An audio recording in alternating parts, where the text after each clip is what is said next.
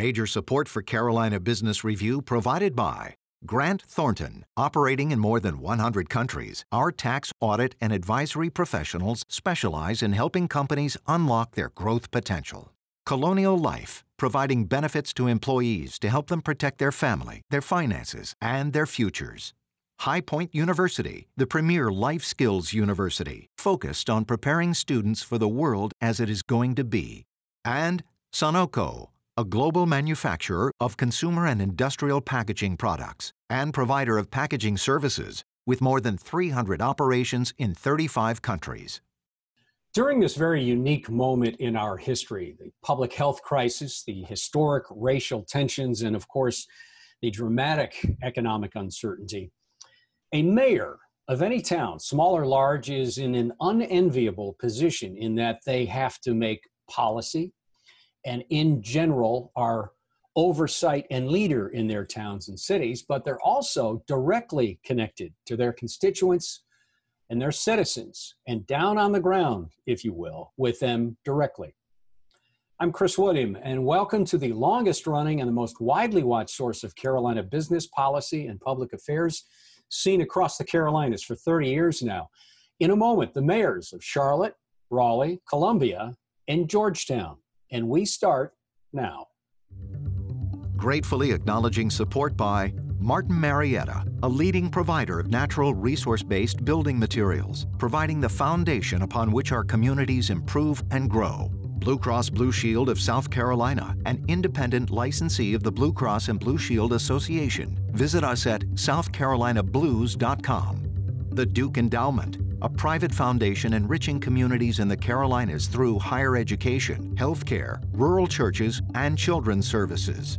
Barings, a leading global asset management firm dedicated to meeting the evolving investment and capital needs of its clients. Learn more at barings.com.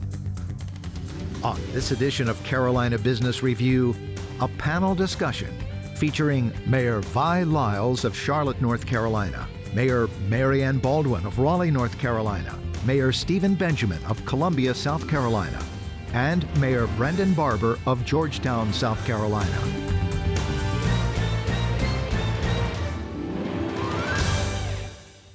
Welcome again to this dialogue, and thank you again for supporting it. Joining us now from their separate but safe locations are the mayors of Charlotte, Raleigh, Columbia, and Georgetown. Your honors, welcome to this dialogue. I'll start with a broad question. You are in a, as we said earlier in the opening of the show, you're in a very unique position that you are down on the ground with the folks that not just you govern, but you live with. You feel them, you are connected to them, but yet you're still senior leadership. So maybe Mayor Lyles, I'll start with you. What issue of all the acute issues now looms largest for you and with you?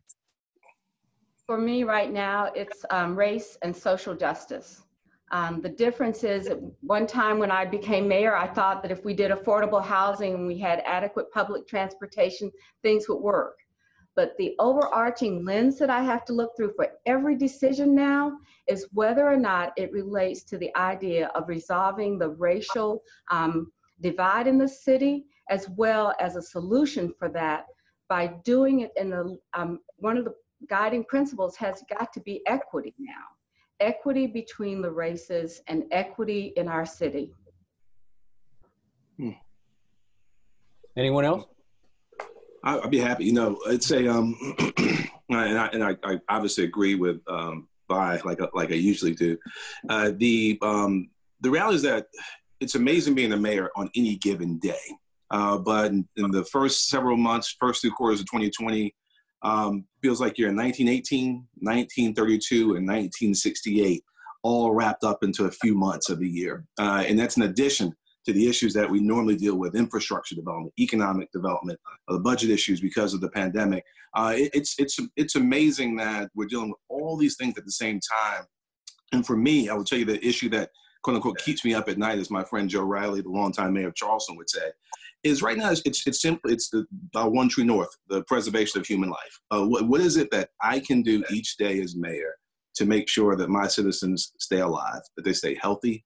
And the decisions that we make now seem to be relegated so often to data-based decisions. And I think it's incumbent upon us every single day to try to humanize those decisions and make sure that we're keeping our people healthy, safe, and prospering in every aspect of what they do. Mm-hmm. You know, Steve, that's really an important thing to do and to think about this, because it isn't just about what we do, passing an ordinance or creating some program. What it really means, are you addressing the ability for people to live? When I became mayor, I had no idea I'd be dealing with things like a pandemic. I'd be dealing with issues on police reform. All of these things are new, and you're right, it carries through in our country. The impact is taking place in our urban centers, and we're dealing with the issues of making sure communities and our cities can survive all of the things going on now. Let me go to Raleigh for just a second. Mayor Baldwin, hold on just a second, Mayor Barber. I want to give you both, and come back to this idea that you said racial equity is important, Mayor Lyles. Mayor Baldwin, Raleigh, no doubt, experienced some very acute, very scary violence during some of the protests. Coming out of that, how do you keep alive the momentum around racial equity, around the feeling following the very tragic George Floyd death? How do you make sure that doesn't get lost in the shuffle that Mayor Lyles just talked about with all of these other things facing? Well, one of the things that we have talked about a lot is, taking action steps. So people see that we are recognizing this issue. We named a police advisory board that will help with policy. We hired an external organization to look at our response to the protest and to the riots. They're looking at our use of force policies. We are trying to take those steps necessary. The challenge in all of this is we cannot fix in 2 weeks 200 years of injustice. We cannot fix 200 years of poverty. We cannot fix 200 years of systemic racism in 2 weeks. It's going to take time, and there is so much pressure and sense of urgency. So what I'm trying to do, what our council is trying to do, is look at short-term steps we can take, but look at the long-term steps we can take. I know, Vi, you mentioned, housing and transportation, whatnot. That's all part of it, but it all contributes to where we are today. And that's the complexity of it. Mayor Barber, how do you characterize that? Well, the way we do it here, and we're a smaller municipality, so therefore the people that I see every day, I basically have a connection, know the families and what have you. But here, when we start talking about racial injustice, whether it's on the scale of economic development or our criminal justice system, all those things equate to how do we serve our masses, particularly those that do not have a voice here within the city of Georgetown. So what we've done here in Georgetown, and we can't fix it overnight, because it comes down to fundamentally having a very hardcore sit down talk about what really is the truth as far as what's racial equality. How do we bring together those that have been disenfranchised? I'm a child of the 50s, 60s, and 70s, so I've seen it all. I understand the pain and the hurt. And in our dialogue, I'm in a position now where I have to deal with whether you're blue or whether you're red. I mean, these issues have come to the forefront. And when we look at the protests, when we look at the young people coming together, our dialogues have to be true. More importantly, we have to sit down, we have to mobilize, but after we mobilize, we have to go ahead and implement things that are really going to level the playing field. Folks talk about protests. Protest is all fine and good, but what I want to protest is make sure that my credit score has the same justice or equal value that yours as a majority person within this community. So let's look at credit scores. Let's look at job opportunities. Here in South Carolina, for every dollar that a white male makes, a black male makes 59 cents. Mm-hmm. So let's level the playing field from an economy standpoint. These are the things that we have to deal with here in our town as far as how do we get racial justice across the board, addressing everything that we need to in this country. until we can have a heartfelt, take everything off the table and really have a true dialogue and put things in place to make that happen. As a mayor, I'm just out there at this time putting ordinances in places and also bringing folks together. But we have to have an honest dialogue on race relation and what race is really about in this city. Chris, I'd be remiss if I didn't double down on the sense of urgency that all three of my colleagues just articulated. The reality is that, in America, we all suffer from some degree of experiential blindness. There's certain things that we don't see. It's the nature of biases that we all bring into a room when we bring into a room. So it's so important to, first of all, recognize that individuals can see the same thing and see it very differently. This is a moment where we have so many people who are yelling and screaming and crying out for the voices to be heard. Some who've not had a chance to participate in the American economic experiment or the democratic experiment, since before they finished puberty. This is a wonderful time to open up the doors and allow all these voices in. And then let's see what we can learn from each other and figure out how we can move the country forward. And that's as it relates to the issues around social justice, but also as it relates to the challenges of the pandemic and the economic recovery that we're all going to have to participate in as we go forward. But this is a wonderful moment. All of us have had great community planning sessions and visioning sessions, and you get a small number of citizens, usually the same ones who always show up, who have an opinion on everything. But now everyone's engaged. A lot of us are still at home. It's a great way to get people involved in a way that helps you build a healthier, more robust community. And that's what we're also doing here in Columbia. So Mayor Lyles, as has been described, the spirit of it's a new moment in time. Do you get the sense it's harder to build consensus right now because of these polarizing issues that have come up? Or as Mayor Benjamin just said, is there some glide slope toward more compromise, better understanding, et cetera? I have to follow Steve a lot, and I'm going to add to this. It's not time for consensus yet because we haven't listened. Those that need to listen need to start listening more. Those that need to contribute to the discussion, the dialogue, the agony, the hurt, the pain, they need to be able to speak that more with a way that they can be heard. So we aren't looking quite for consensus yet. What I look at is, are we making changes that are necessary, that can be done in a way that people can live with them for the long term? And I'll give you a specific example. We're looking at police reform.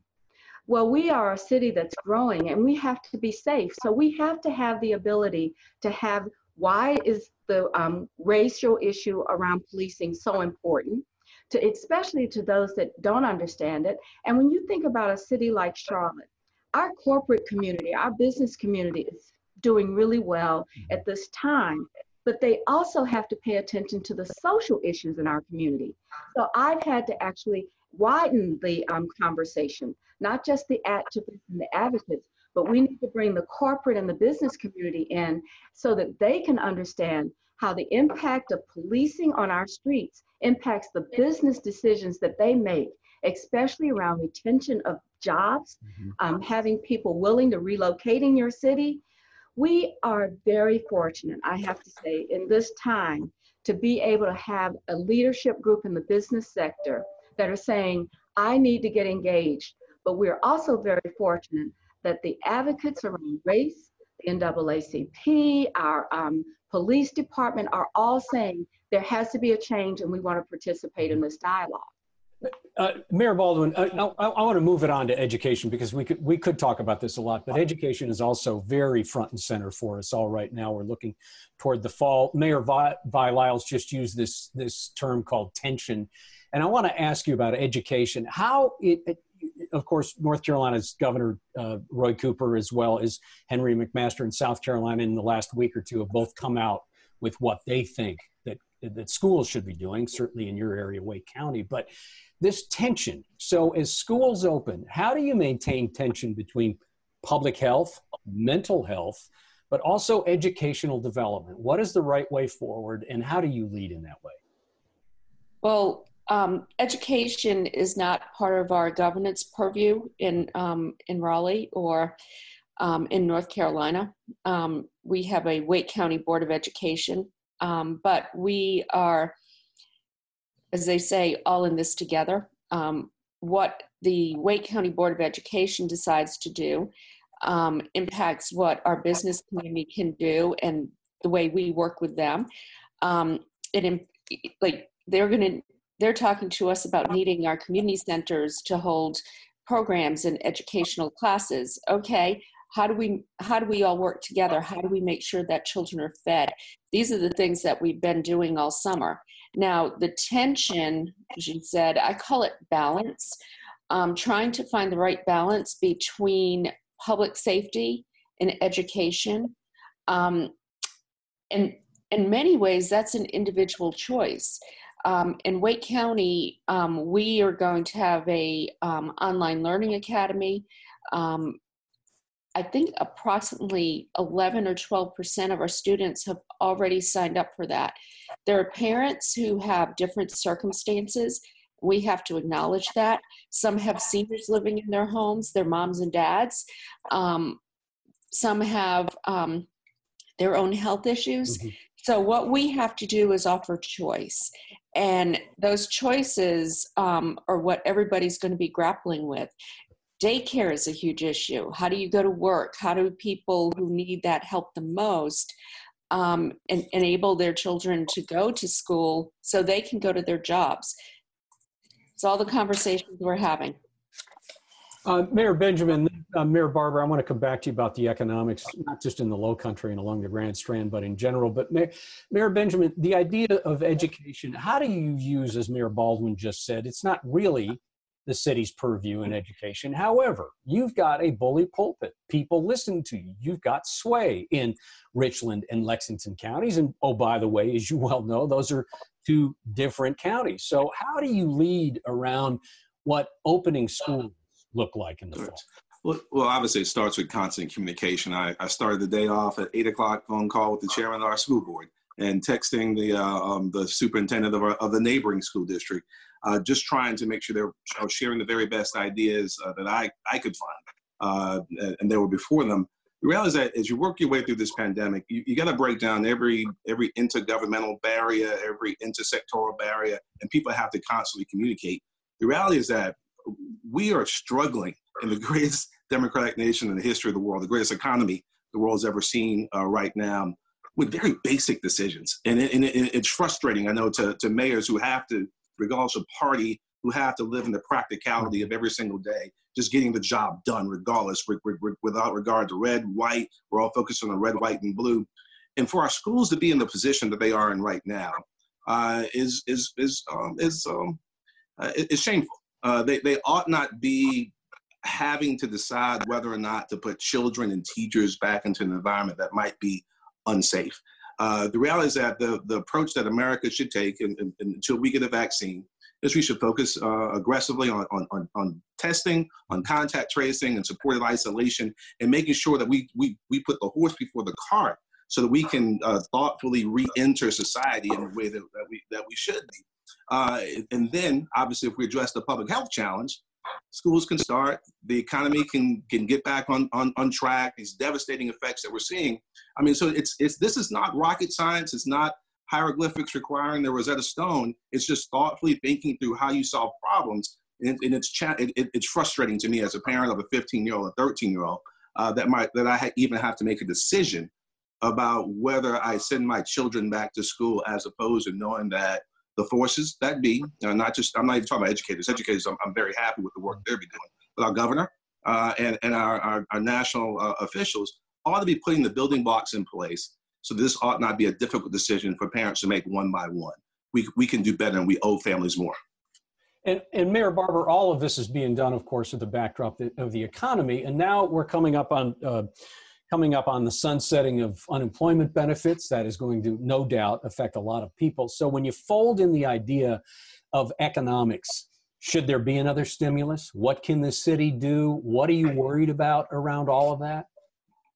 Well, with the city, for our sustainability, of course, is our revenue stream has dropped, because when you look at the revenues produced by our and let me interrupt business, for just a second. By what factor has city revenue dropped? Half? actually, compared to last year, this time we've dropped 60%. So we're only bringing in about 38% of revenues. So therefore, we have to look at help from our federal government and also our state, and particularly with another stimulus package. We need those funds from the federal government to come directly to our local municipalities. Our largest cities, which I think during the last stimulus package, only cities of a population of 500,000 or more received them directly, which left us in South Carolina without any stimulus money coming directly to the local cities. So municipalities where we're suffering, and of course the city of Georgetown, we are unique because we have our own revenue budget, because we're a total utility city. We provide electric, water, everything. We own that. But on the upswing, we do have light industry that is investing in the city of Georgetown that's providing some revenue, but we cannot replace the revenue lost during this pandemic. The other thing is when you look at the situation we're here, particularly on the coast, particularly this time of the year, we also have a pandemic to deal with, and we're moving into a hurricane season, which drastically impacts our economic stability here as a city. My main problem now is how do I sustain and keep the city running through a budget that we've cut, and we cut basically because we have to be sustainable for at least the next 18 months to keep people employed so we can continuously run the city and provide a service. Mm-hmm. So with everything that I'm seeing on the forefront and making an analysis just from a financial standpoint, it's good for me to have industry moving in, but I have to make sure that the restaurants, the retail shops, and the other revenue streams that we have that impact our water utilities, our electric utilities, that we have those revenue streams continue. Because right now what we're doing, we have payment plans for our businesses and our individual citizens to pay their utility bills. So that's where we are now as a municipality that depends on that revenue stream. Now, Mayor Lyles, so the largest city in the Carolinas is not immune to that, right? I mean, what kind of hit have you taken to revenue? And do you feel like you can meet at least short-term obligations? Well, we are a city of over 500,000, so we got CARES money directly into our budget. But what I would say to you is that we know that 1 in 9 people in this city are employed in the hospitality industry. And we know what the pandemic has done for the hospitality industry. It's basically shut it down since April. And so we ended up using that CARES money to provide grants to small businesses, especially in hospitality, solo entrepreneurs, our main street businesses, beauty salons, barber shops, the shoe repair people. And we took $30 million and we provided grants to small businesses so that they could adjust to this pandemic. And we're taking those kinds of opportunities to make it easy and simple, but to give them money, not lend them money, but to give them money so that they could focus on their businesses and not always be worried about access to capital. Access to capital is very important here, and we found that lesson out when we went through the Payroll Protection Act. So we are taking the CARES money, and what we weren't allowed to do with the Payroll Protection Act, we've put it into hands of our small businesses. But we are still looking at the future. Our hospitality taxes, room taxes, our hotels are down completely, almost completely shut down. Our automobile taxes, all of these things that we had coming in to build plans that will allow for us to have the center city that we wanted, they are down significantly. We won't know until September about property taxes, but looking at the unemployment rate, the closure of businesses, the number of bankruptcies, I am very concerned that our property taxes will be down significantly for the upcoming year. We reduced our budget 3% this year. I expect we'll see further reductions. And cities are so important to this concept of region, a concept of state, and then concept to a federal knitting together. Intergovernmental relations have got to get better. When March came, we were told, don't worry, July will be open for business. Everything will be just the same. It's July. And we are seeing the cases grow, the deaths increase. We have got to do something differently. And it's not just about revenue at the city level, but it's revenue across this country that needs to follow public policy. I wish I didn't have to cut you off. We have less than a minute left, but Mayor Baldwin, I want to give you the last word here. And literally, we've got about 30 seconds. Are you, as Mayor Lyles just outlined, what could be bleak and what seems bleak, are you optimistic over the next 12 months that a lot of the biggest challenges may be behind us, or we can at least grapple with them better? In about 30 seconds. We're going to face our biggest challenges and deal with them. I'm an optimist by nature, and I really believe that this is an opportunity. It's a historic moment for us to do the right thing and to change the way we're doing things. But quite frankly, you know, Vi and I spent time on a call the other day. We need help from our federal government. Mayor Baldwin, Mayor Benjamin, Mayor Lyles, Mayor Barber, thank you all for your leadership, and thank you for being on the program. Thank you, Chris. Major funding for Carolina Business Review provided by High Point University, Martin Marietta, Colonial Life, the Duke Endowment, Barings, Grant Thornton, Sunoco, Blue Cross Blue Shield of South Carolina, and by viewers like you. Thank you.